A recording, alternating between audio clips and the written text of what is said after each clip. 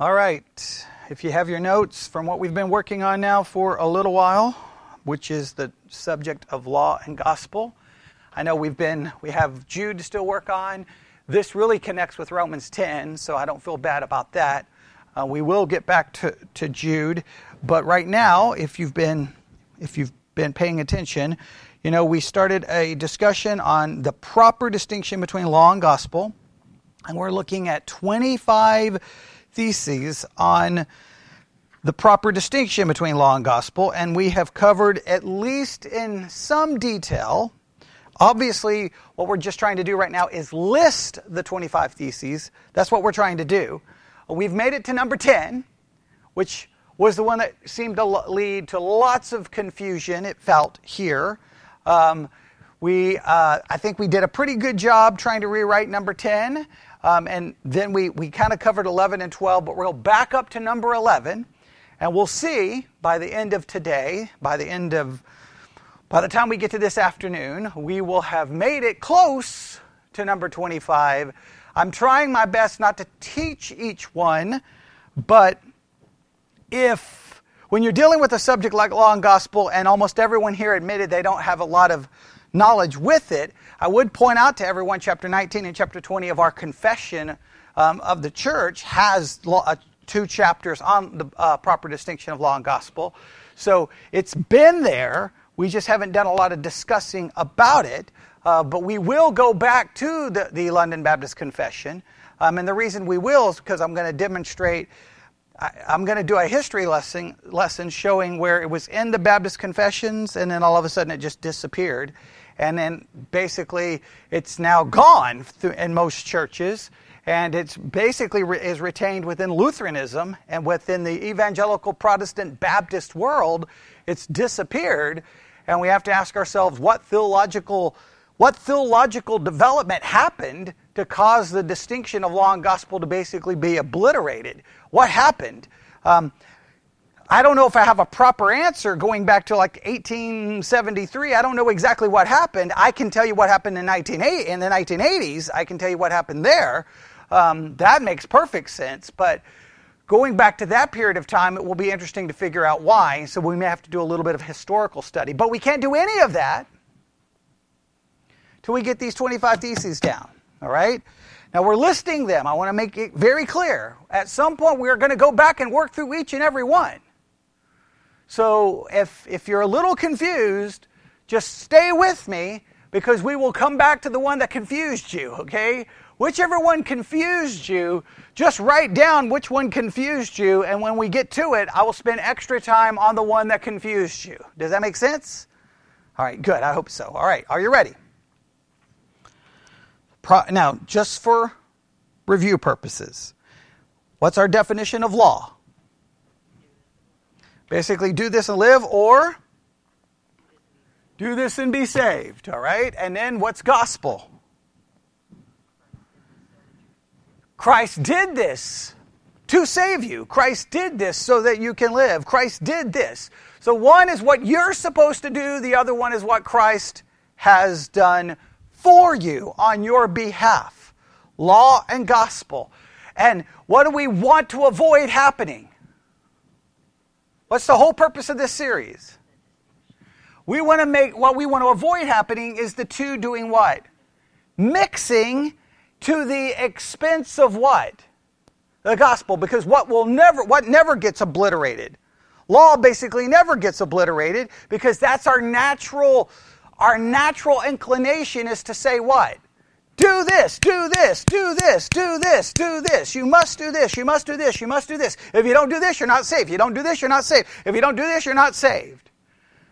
It's just, there's a natural law-based mentality inside of us, which is interesting, and we could argue why, because even people who are not saved, isn't there a lot of, someone should do this, or they shouldn't do this, I can't believe they did that, oh, did you hear what so-and-so did? And there's a lot of, why is it that there's just a natural bent towards a law-based way of thinking in all of humans? Because God's law is written where? In our hearts. We're moral beings by nature. Atheists are moral beings, right? This is right. This is wrong. Can you believe they did this? Those people are hypocrites. Atheists will say God is evil. Well, to say God is evil is judging him based off what? Some system of morality, yes? All right, so we're all law-based. So for Christians, we have a tendency to take our natural law-based inclination and then do what? Mix it with the gospel, thinking we're maintaining the gospel, but in many cases we're actually doing what? Erasing it, almost changing the gospel into something that is more law-based. Because it gives us some sense of comfort, right? We get very, very, very nervous with the idea that someone can just believe and be saved. No. You can believe and be saved, but you better do this. And we can understand, not only is there a natural inclination to do that, we know Scripture, there's a massive tension along these lines, is there not? Because some Scripture seems to emphasize that we are saved by what? Grace, and others seem to emphasize that we're saved by works. In fact, the Bible says we're going to be judged according to our works, which raises all kinds of questions, and we dealt with that way back in Romans chapter 2. All right, so this is a very, very important subject. Okay, very, very important subject. I've said, and I really mean this, maybe the most important series I've ever done, and if it's the last series I ever do, then as long as I can get this out, then I think hopefully I felt like I accomplished something, because I think there's so much confusion on this. So much confusion, and what it tells me, and I feel bad about it, is just telling everyone, hey, read the London Baptist Confession of Faith. Obviously, I failed because I should have been teaching everyone chapter 19 and chapter 20 instead of just assuming that everyone would be reading chapter 19 and 20 of the London Baptist going, hey, I got questions about law and gospel, because clearly that didn't happen. So now I'm going to try to rectify that and try to make sure we have some kind of a correct understanding of these two. All right, does that make sense? And clearly, the book that we're utilizing, God's No and God's Yes, they really believe this distinction is important, right? They believe it's so important that you can't understand the entire Bible. In fact, the Bible remains a closed book unless you have a proper distinction between law and gospel. And the person who should be, in a sense, sitting at the head of the table above all teachers is the person who understands the proper distinction between law and gospel. So they clearly believe it's of the utmost importance. In fact, they borrow the idea that you're not rightly dividing the Word of God until you can properly distinguish between law and gospel. Now, in some ways, let me just remind everyone, you may feel like, wait, this is complicated, this is seminary stuff. No, it's not. Go to a Lutheran church. Find the kids who go through confirmation. Guess what they have to be able to do in confirmation? Distinguish between law and gospel. So this is clearly not for the seminary student. It's for the average person sitting in the pew. Now, the fact that we don't understand this, we have to ask why. If we don't know about it, why? Again, it's in the London Baptist Confession of Faith, so everybody here should already know something about it. So it's there. It's been there. Now, later on, the confessions of the within the Baptist world got rid of it. But we definitely need to spend some time thinking about it. So are you ready? Here we go. Number 11. I'm not going to ask you about 1 through 10. All the messages are online. You can review them. Here we go. Number 11. We've already covered this one, so we shouldn't spend too much time with it. The Word of God is not rightly divided when there is a disposition to offer the comfort of the gospel only to those who have been made contrite by the law, not from fear of the wrath and punishment of God, but from love of God. Now, we spent some time talking about it. I'm not going to go back over it completely, but this one, we had a few problems with this one, right? Let me read that one again. The Word of God is not rightly divided when there is a disposition to offer the comfort of the gospel only to those who have been made contrite by the law, not from fear of the wrath and punishment of God, but from love of God. And we had some issues with this one, right? Because it seemed to say that the only way, or I should say, the only people we can offer the comfort of the gospel to is the people who have been made contrite for the right reasons. And we had a little bit of a problem with that, but we will spend some time trying to unpack it later on. All right? Does everybody remember that? I think we kind of rewrote it, did we not? How did we rewrite it? Yeah, we kind of went with the Word of God is not rightly divided when we limit who we can preach the gospel to. I'm not saying that's exactly what they're trying to say, but I want to at least clarify that to some level, because I think it's impossible to go, wait, why are you contrite? Why are you broken? Oh, wait, it's not for the right reason. I'm sorry, you don't get the gospel, you get the law. I'm not a big fan of that, but we'll work on that later. All right, number 12. The Word of God is not rightly divided when the preacher represents contrition alongside of faith as a cause of the forgiveness of sin. Now, this one we need to spend a little time with. We spent some time on it Wednesday, right? Does everyone remember this one pretty good? What is this one saying? Let me read it again. The Word of God is not rightly divided when the preacher represents contrition alongside of faith as the cause of the forgiveness of sin. What is this one saying? Someone can summarize it for us. Your contrition or your brokenness is part of what saves you. Part of why you're Right, your forgiveness based on your contrition or the amount of contrition one demonstrates. Now, you see why this is a problem, right? How is this a merging or blending of law and gospel?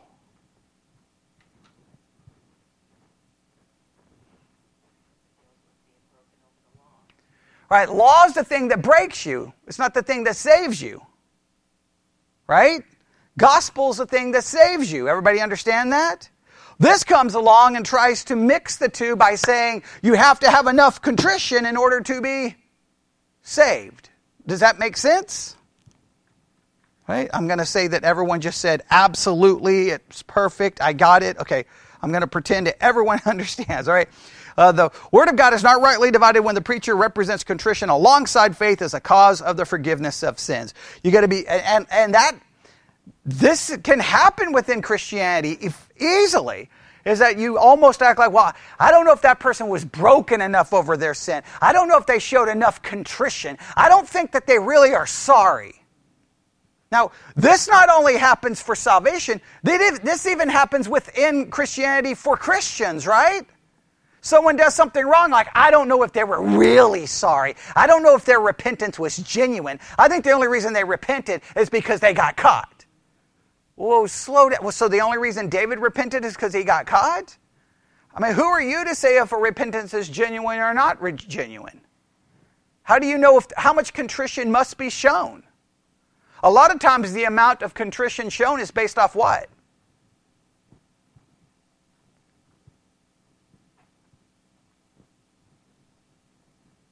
Sometimes the amount of contrition shown is based off what? It's not in your notes. Okay, maybe one's own guilt. Doesn't you think personality has a lot to do with this? Some people are emotional over anything, right? The weather changes, they're like, right? Okay, they can go from happy, happy to sad, sad. Sometimes a person, some people don't show very much emotion, right? So that's very subjective and very dangerous. Okay, all right. What number was that? That was 12. Now we're on what number? Oh boy. Okay. Yes.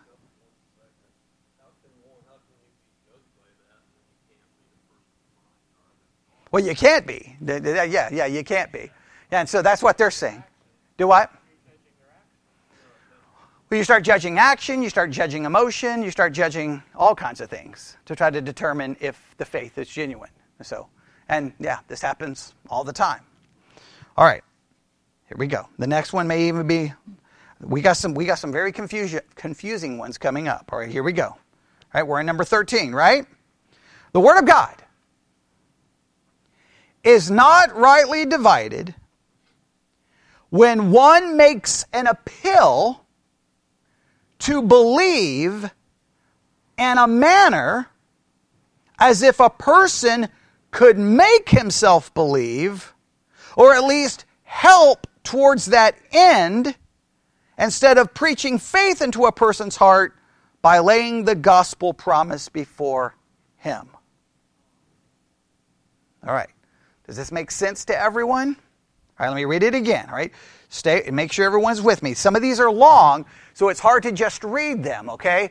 So I have to kind of break them down. All right, everybody ready? Because I know you're trying to write them down as well. And I know you could have just printed a copy out for us, but that would I don't like doing that because people then just kind of look at it and then it gets lost in your back seat. If you write it down, it have a tendency to stick with you. All right, here we go. Everybody ready? We already know what the first phrase is going to be, right? The Word of God is not rightly divided. So you know how all of these are pretty much going to start every single time, all right? The Word of God is not rightly divided when one makes an appeal to believe in a manner. The Word of God is not rightly divided when one makes an appeal to believe in a manner as if a person could make himself believe.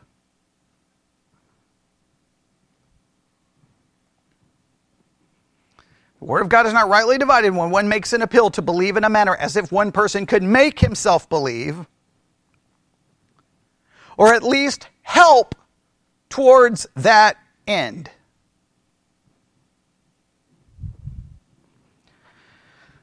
Does everyone understand that? Now, if you say this to Christians who go to other churches, they may greatly think you're insane, okay? But it should make perfect sense to everyone in this church. Even if you don't know law and gospel, you should understand this one.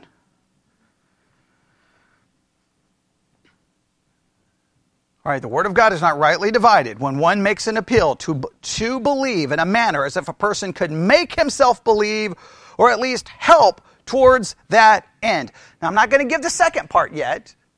Let's get the first part. Make sure everyone understands. What would that look like? And what does this have to do with law and gospel?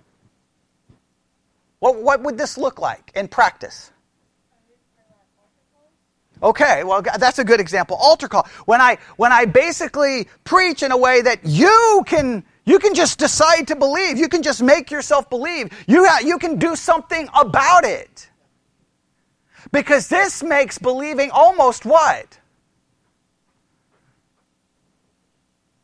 Well, remember, what is law? This almost makes believing you doing something. Right? You do it. You contribute to it. Okay. Right. Well, so they use emotion sometimes to get this to happen, but it's preached in a way that you can do it. That you can do it. Listen to like 99% of sermons preached in Christianity. Well, we're going to go to the second part in a minute. I just want to make sure we understand this part first. But does everybody understand that? That it's preached like you can believe. You can just decide. You can do it. You have the ability to do it. So then salvation is really you simply obeying the call to believe. Therefore, you're being actually saved by what? Law, not gospel. Does that make sense? That's why the second part, what do you think the second part says? Instead of preaching faith into a person's heart by laying the gospel promises before him. I don't preach as if you can believe. I simply preach what? to believe the gospel. I just lay the gospel before you. This is what Christ has done for you. Jesus Christ died upon a cross for your sins.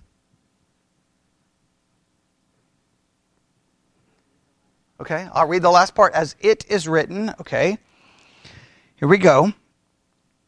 Instead of preaching faith into a person's heart by laying the gospel promises before him.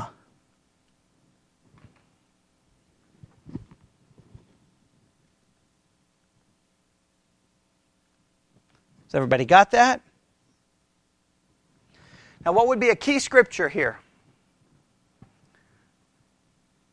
to at least go along with this idea?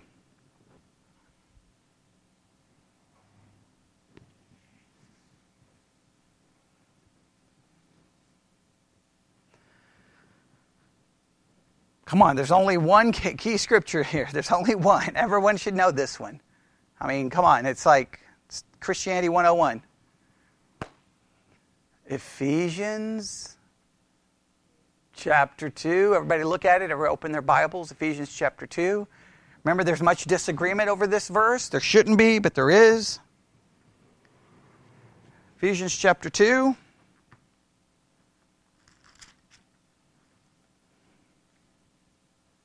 Ephesians chapter 2, verse 8. Everybody know where we're going here? For by grace are ye saved through faith, and that not of yourselves. It is the gift of God. What is the debate here about this verse? Not of yourselves, it is a gift. What does that refer to?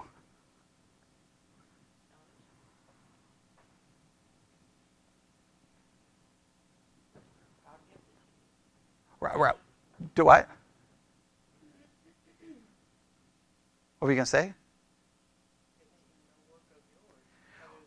Well, the debate is not of yourselves is the gift of God. Is that referring to grace or is that referring to faith? Or is it referring to both? Some say it's just simply grace. We're saved by grace. That's not of ourselves. It is the gift of God. Grace is the gift of God, not faith. But if faith is a gift of God and not of ourselves, then guess what? You don't believe because you decided to believe or because you can believe. It means that God has to give someone, He's got to give them faith. And if He's got to give them faith, do you see where this leads to some major theological issues in the minds of some people? Because what should be the next and most obvious question you should ask? Why does He only give it to some people? Well, what's the answer? Election. Right, election. Because He chose those whom He would give faith to. People don't like that because people want to believe that what? Everyone can believe. Well, if everyone can, then I preach it as, hey, Sarah, believe. Come on, believe. You can do it. Come on, do it. Well, the minute I start doing that, what did I just destroy? Sarah's saved by what? No, she would be saved by what she does. Does that make sense? Which then means she's not saved by the gospel, she's saved by the law. But if faith is a gift, then she's not saved by what? What she does. She's saved by what God did for her because God is the one who gave her the faith, which means she is saved by the gospel, not by the law. Does that make sense? I hope so. I hope so. That's a very important doctrinal distinction right there. It seems like a simple verse, but it's massively disagreed upon. Right? Has everybody got that? All right. So the Word of God is not rightly divided when one makes an appeal to believe in a manner as if a person could make himself believe or help towards that end instead of preaching faith into a person's heart by laying the gospel promises before him. All right? Any questions? All right. Are we sure we got this? All right. Sure we got this. Okay, I hope so. All right, what number was that? 13. All right. Man, this could cause some problems here. Okay. Oh boy. Some of these I want to skip because I just think, man, nobody's gonna know what I'm talking about here. But okay, I'm gonna trust we could. This one, if you don't now, hang on, I gotta look really quick because I almost, like on one hand, I'm gonna think, man, everyone should know this one. Everyone should know this one. Hang on, where is it? I believe.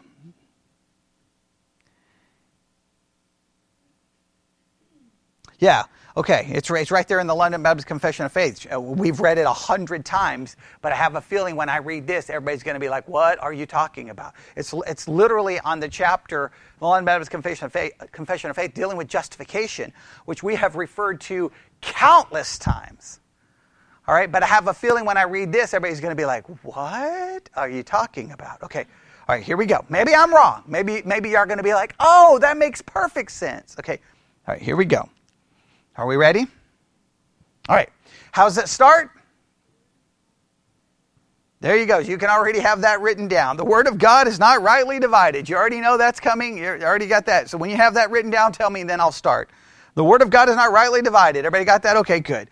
All right, so that saves you a little bit of time, right? Okay. When faith is required as a condition of justification and salvation. Now, I know you're already going, wait, what is going on? What is going on? What is going on? Just stay with me, all right? The Word of God is not rightly divided when faith is required as a condition of justification and salvation. I know that immediately you want to start yelling and start throwing things at me. Stay, just wait. When faith is required as a condition of justification and salvation, comma,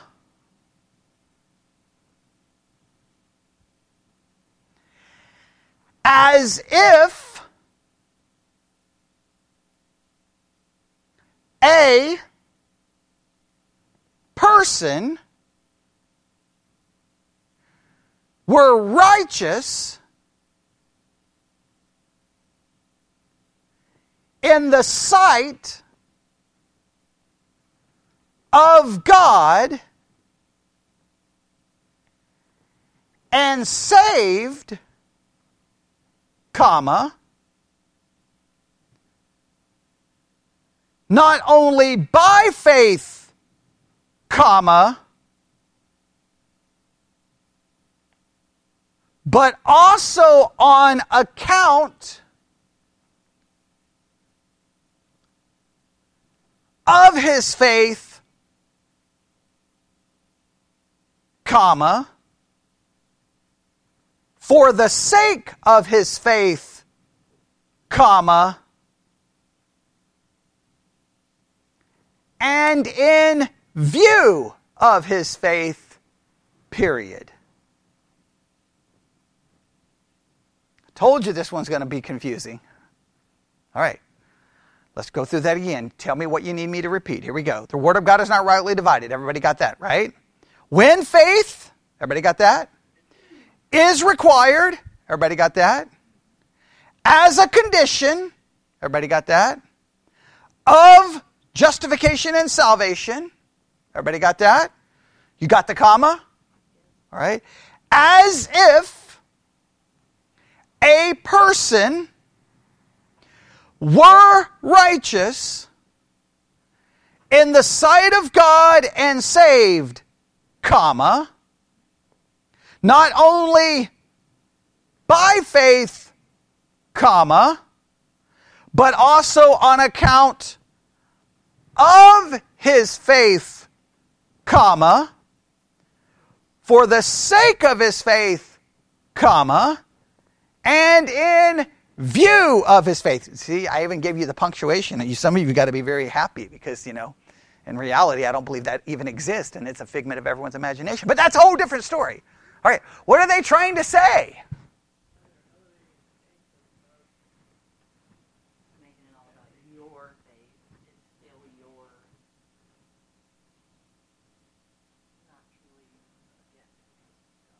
Okay, well, look. Oh.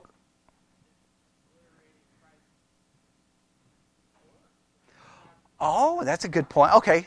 It's like faith itself, not what you're putting your faith in.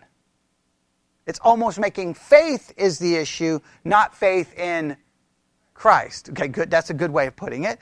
Just so that you see this, you can look it up if you don't have a copy in front of you. You can look up London Baptist Confession of Faith online and go to chapter 11 of Justification. London Baptist Confession of Faith, look at chapter 11. If you don't have one near you. I believe the Westminster Confession in our hymn book is pretty similar, but just in case, if you don't have the London Baptist in front of you, I know we handed out lots of those a long time ago. Maybe have to get some more again, but okay. Chapter 11 on justification. All right? I want you to read the chapter and tell me if you see a phrase that would be very similar to what we just read.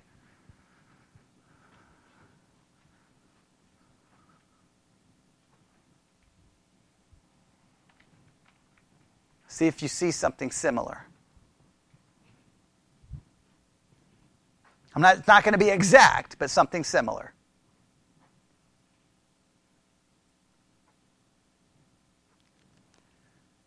Everybody find it?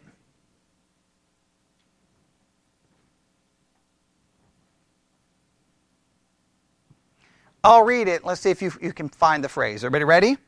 Those God effectually calls, he also freely justifies. Boom, we're good with that. He does this not by infusing righteousness into them, but by pardoning their sins and accounting and accepting them as righteous. Right? That's the difference between infusing and imputation, right? The whole, like something I've been trying for years to make sure everybody understands. And remember, why is that so important, the infusing versus imputing? If you're saved by an infused righteousness, what should I expect to immediately show up in your life? Righteousness. If you're saved by an imputed righteousness, what should I expect? Sinner. Okay, that's what it comes down to. If you're infused with the righteousness, if Sarah says, I believe in Christ, and I'm like, okay, Sarah, I need to see your righteousness because that means you were infused with it. If it's imputed, what should I expect to see? The same sinful Sarah. Right? Because now her salvation is not because she was infused with the righteousness, but an imputed righteousness. I don't know why that's controversial. I don't know why that's confusing. Put it this way. Anyone who finds it controversial should go to a Catholic church. Leave Protestantism. Go to a Catholic church. Stop with this fake Protestant stuff. Go be a Catholic. Go to Sacred Heart. Right? Go to Our Family I think it's called Our Family, Holy Family, there on Buffalo Gap Road. I'll find you. I think it's St. Francis over on the north side. I'll find you at the Catholic Church in Abilene. They'll be more than happy to accept your belief in an infused righteousness. Okay, but let's continue. He does this for Christ's sake alone, and not for anything produced in them or done by them. Did you see that one part? Not for anything produced in them. Everybody see that? Not for anything produced in them. What does that mean? Sarah's salvation is not based on what she does or what fruit is produced in her. It's based off the imputed righteousness. So how can I judge her salvation based off what's produced in her? Because does an imputed righteousness produce anything in Sarah? No. All right. This is not complicated. All right, here we go. He does not impute faith itself. That's interesting. He does not impute faith itself, the act of believing or any other gospel obedience to them as their righteousness. What does that mean? Sarah's faith is not her righteousness. Righteousness is not imputed to her, faith is not imputed to her as hey, righteousness. It is Christ's righteousness that is imputed to her. Does that make sense? Does everybody think they truly understand that? He does not impute faith, the act of believing, or any other gospel obedience to them as their righteousness. Instead, he imputes Christ's active obedience to the whole law and passive obedience in his death as their whole and only righteousness by faith. What is the only righteousness you have? Christ's active and passive obedience, not your faith. Your faith isn't imputed to you as righteousness. It's not your faith. It is by faith that this righteousness is imputed to you. It's not faith in itself. Is that very similar to what we just read?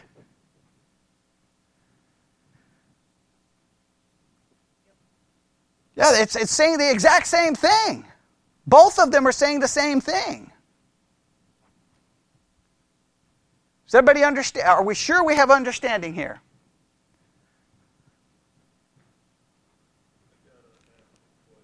Okay.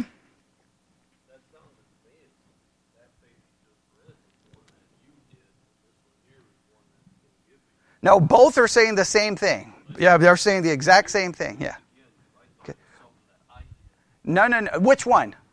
Which one? The London Baptist? Oh, okay. The thesis? Okay. No. It's condemning that idea. It's condemning that. Okay. I'll read it. No, that's okay. The Word of God is not rightly divided when faith is required. See, it's not rightly divided when faith is required as a condition of justification and salvation, as if a person were righteous in the sight of God and saved not only by faith, but on account of his faith, for the sake of his faith, and in view of his faith. Yeah. Yeah, no, they're saying that the Word of God is not rightly divided when we do those things, just like the London Baptist Confession condemned. All right, does that make sense? I know that may sound that would sound really foreign and odd to the ears of most Christians you know. They would be like, what in the world are you talking about? But I want to make sure you understand, that's not a Lutheran thing, it's a Baptist thing. Now, you know what's fascinating? The distinction between law and gospel shows up in the Second London Baptist Confession. If you follow the history of Baptist confessions, guess what happens after that almost? Disappears. Why? I don't know if we have a good answer, but it gets obliterated, right? That would bring us to what number? Number 15. We're doing good. We're doing good, aren't we? Okay, well, I thought so. This one is short. That's a good. So everybody should say amen. Okay, good. We need a short one mixed in here. Ready? The Word of God is not rightly divided. Everybody already have that down? When the gospel is turned into a preaching of repentance.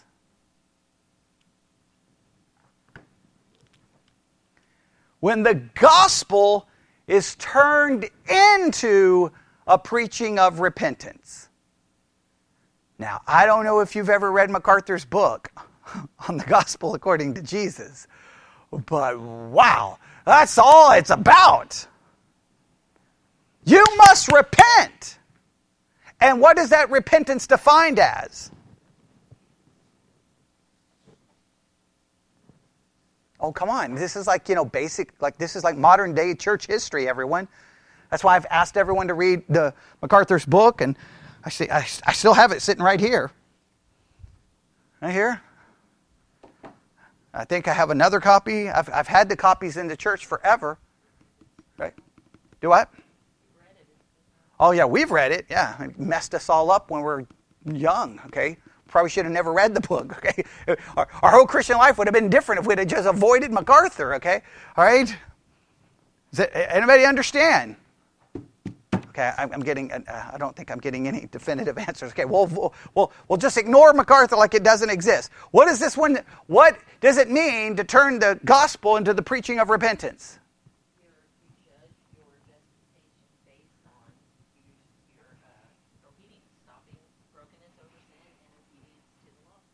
Okay, well, here's what happens. The gospel says what? Christ did this. Repentance is saying what? You have to do this, you have to do this, you have to do this, you have to do this, you have to do this, you have to do this.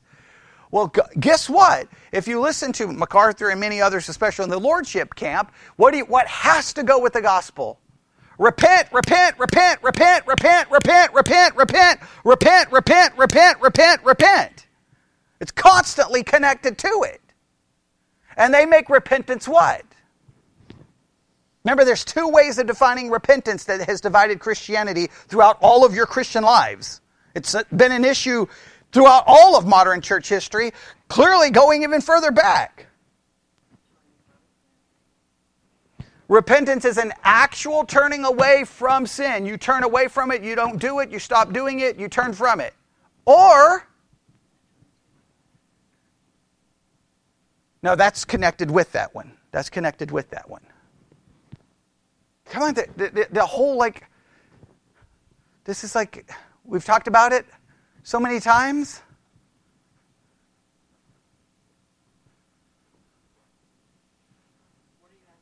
Okay, there is a major debate throughout a good portion of church history in how do we define repentance. There's two ways of defining repentance.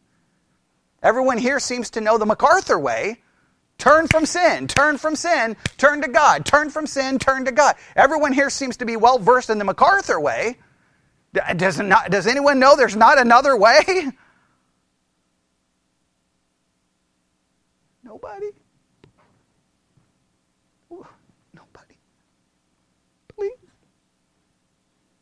Anybody? I guess I'm getting a complete no. I think we did an entire series on repentance. I could probably look it up. I think we did an entire series on this subject. Okay, I'll just have to tell everyone. All right, here we go. Repentance is a turning from sin, a change in your action, or repentance is simply a change of mind. Remember, MacArthur's entire book argues this whole point, like a good portion of the book. He argues that the change of mind definition of repentance is wrong, heretical.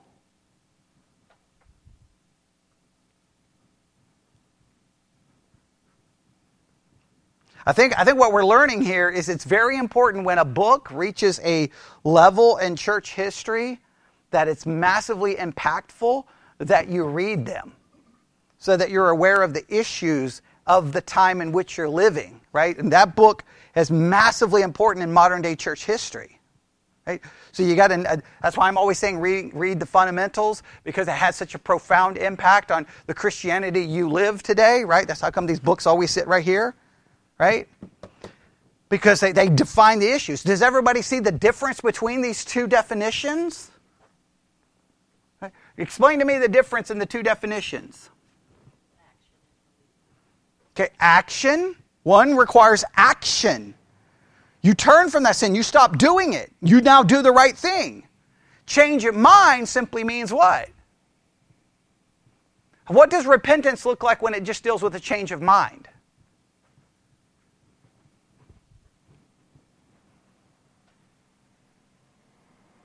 What does a change of mind look like? Define what that means. Okay. So you're not saved, right? And there's a sense that repentance is called for, right? Okay. I've had a big discussion with this on one of our YouTube listeners. A big discussion about this. All right.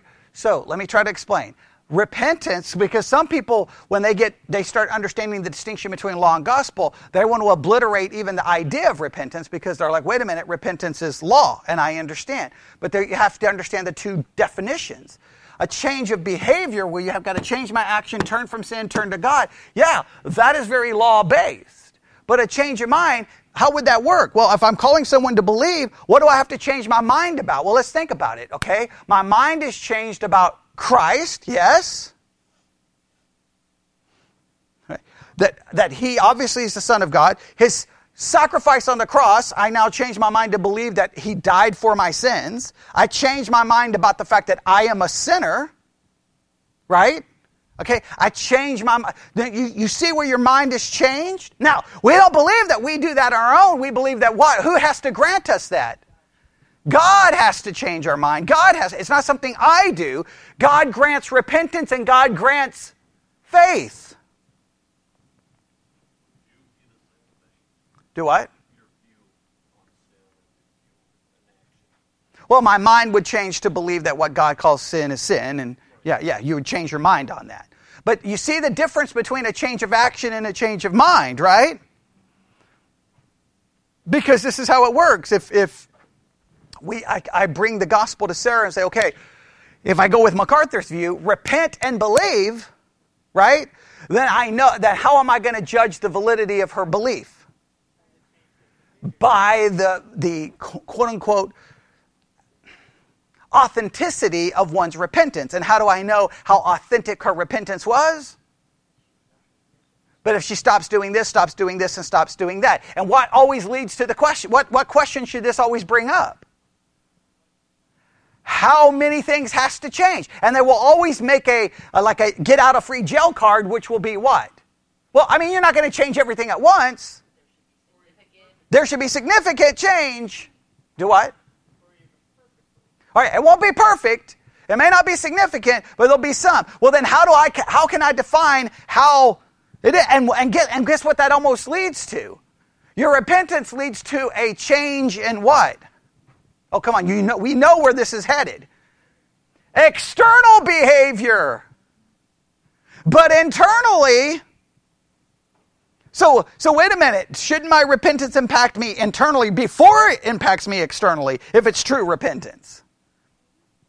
You would think. But guess what? I can't, as long as I can cover up the internal, then everyone thinks my repentance is genuine. The whole thing is just a mess. It just becomes subjective mess.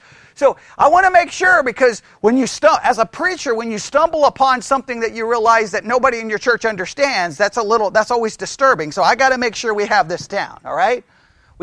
I wanted to move on quickly, but this is one of those where the stop signs just came up, the red flashing lights, and we got to make sure we understand this, okay? That scares me to death. Okay, so does everyone understand there are two views of repentance? Okay? I mean, I can go all the way back to the beginning of this church when I gave everyone a copy of the book, Repentance is More Than a Sinner's Prayer. And then I don't know how many times we've talked about MacArthur's book. I mean, 1,000,000 times. Okay, and I got to look, because now I'm greatly concerned here. I'm greatly concerned. I got to look here.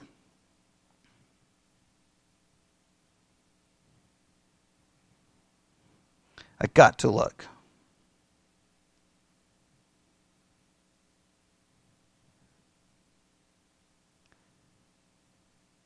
Yeah, I mean, I don't know how many times I've done teaching on repentance. I mean, podcast is filled with it. So, yeah, okay, I want to make sure I lost my mind here, okay? Because I was like, whew, okay, I know I've covered this. I've got podcast episodes on controversy about repentance, answering an email about repentance. We talked about repentance a lot in my entire series on the Sermon on the Mount, where he says the proof of your repentance is your obedience to the Sermon on the Mount. Remember, I did hours and hours on that. All right, so I just got to make sure we cannot move on until everyone in this church understands this. Okay, there are two views of repentance. All right, everybody ready? View number one says repentance is a change of action, a turning from sin and a turning to God. It's an actual turning, a change in action. The other view says repentance is simply a change of mind. Okay, and of course God brings the change of mind. Right? Regeneration, faith, all of that. We could talk about Ordo Salutis, we could talk about the order of salvation, but God would bring this about. Now, I'm assuming most of you believe repentance is a change of action. Okay, all right, you repent. Now, and that's okay if you believe that. That's fine. I'm not here to argue right now. Okay. Right, and just so, I just want to make sure everyone knows that, like, I usually, if you follow my teaching, man, I start, like, building I start trying to lead everyone in a direction usually a year before I get to where we're going. So you can go back and listen to the podcast like, oh, something's happening here. He's laying the foundation. And then all of a sudden when I step on the foundation, sometimes I'm like, everybody's like, what are you talking about? It's like, it's all right there. It's all on the internet. It's been there. Okay, I've been leading to this for a very, very, very, very long time. Okay, so I want to make sure we understand this. So let's just do something really quick. Because I'm going to get new emails in regards to this, and there's going to be, because you can't mention this controversy without controversy erupting. So let's just do this. Look up and grab the Blue Letter Bible app. Look up the word repent for the New Testament. See how many times the word repent is used. We could look up repentance, but repent. How many times is repent used? How many? 60. Okay, I hear cars outside. Oh, we're going to run out of time. Okay, all right, 60. That's a lot, right? First time it's used, I think it's in Matthew. I think it's the first time it's used, Matthew 3? 3:2. Okay, all right. Look at that. I can remember numbers. Okay, all right. Matthew chapter 3. Well, I think the only thing I remembered was the book. Okay, Matthew chapter 3. So let's start with that. Look up the Greek word for repent there, which we've done this before.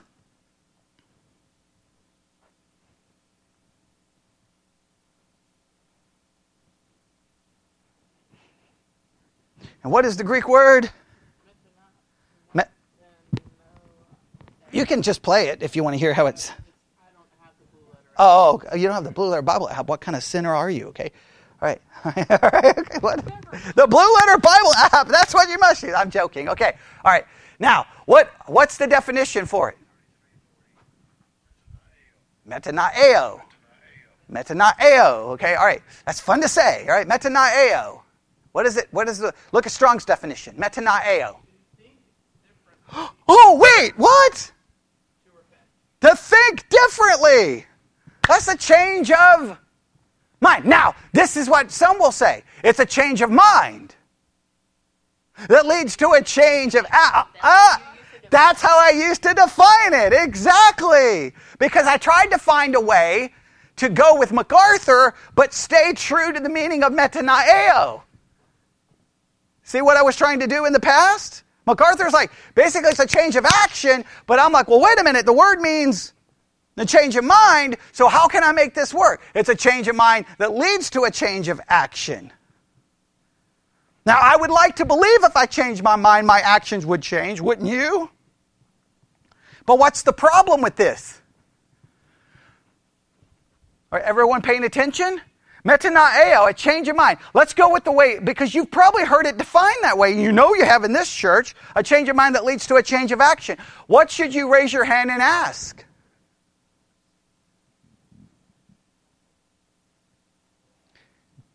A change of mind that leads to a change of action, but for that to truly work, that change of mind would have to lead to a change of what? The presence of the old nature. Well, you would have to, right? Or infusion of righteousness or something. But the old nature stays. So what I'm trying to say, if I can say repentance all day is a change of mind that leads to a change of action, but there's always going to be a problem if the old nature remains, because the old nature isn't changed. Is the old nature changed by repentance? Answer, no. And if the old nature isn't changed, then guess what? Any change of action cannot be... There's always going to be a problem in the change of action, because what's going to always be present? The sinful nature. But metanoeo, is there any other definition for metanoeo there in the apps you're using? We've got it's a change of mind. That's simply what it is. But do we have anything else?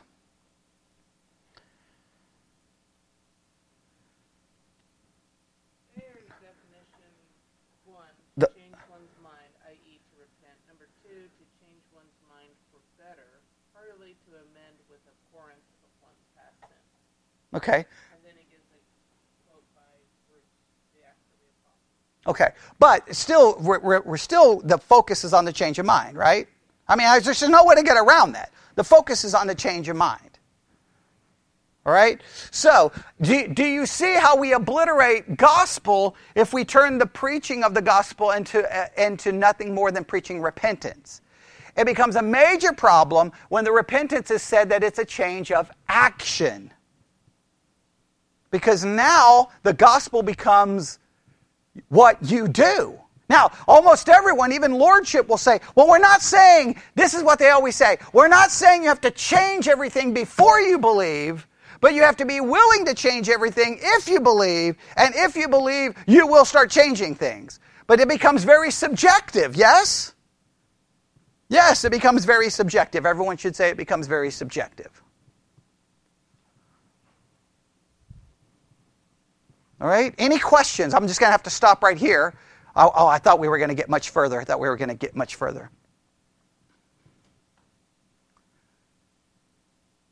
Any questions? All right.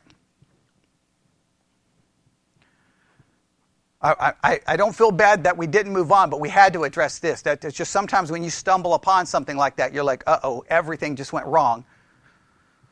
Everything went way wrong here. So here's what I would say. If you believe repentance is a change of action, that's okay. Go ahead and believe that. Only I would offer you to challenge you is clearly metanoeo is a change of mind. That's what the Greek word references. Number two, if you believe that repentance is a change of action, right, when it comes to salvation, then you have to explain to me how that happens without a change of nature, because the old nature still remains. And if you believe the old nature is eradicated, well, then you ran yourself into basically now sinless perfection. Or you have to believe now that repentance comes along with an infused of righteousness. Does that make sense? And why would Paul say the things I want to do, I don't do, and the things I don't want to do, I do? Well, Paul, didn't you repent?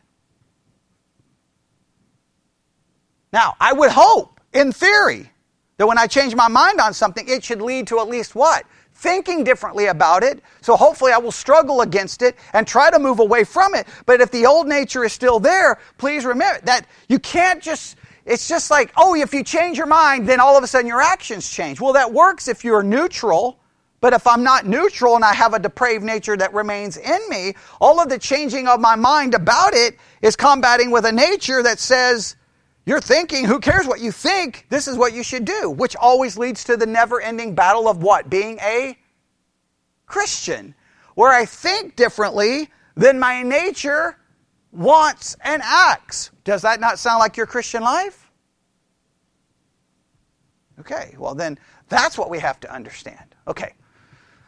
All right, I'll stop. All right, well, let's pray. Lord God, we come before you this morning. Forgive us for maybe misunderstanding repentance. Help us understand it better. And I hope that maybe, if we don't gain anything from this study, we've gained some insight to maybe a better understanding of this very important concept. We ask this in Jesus' name. And God's people said,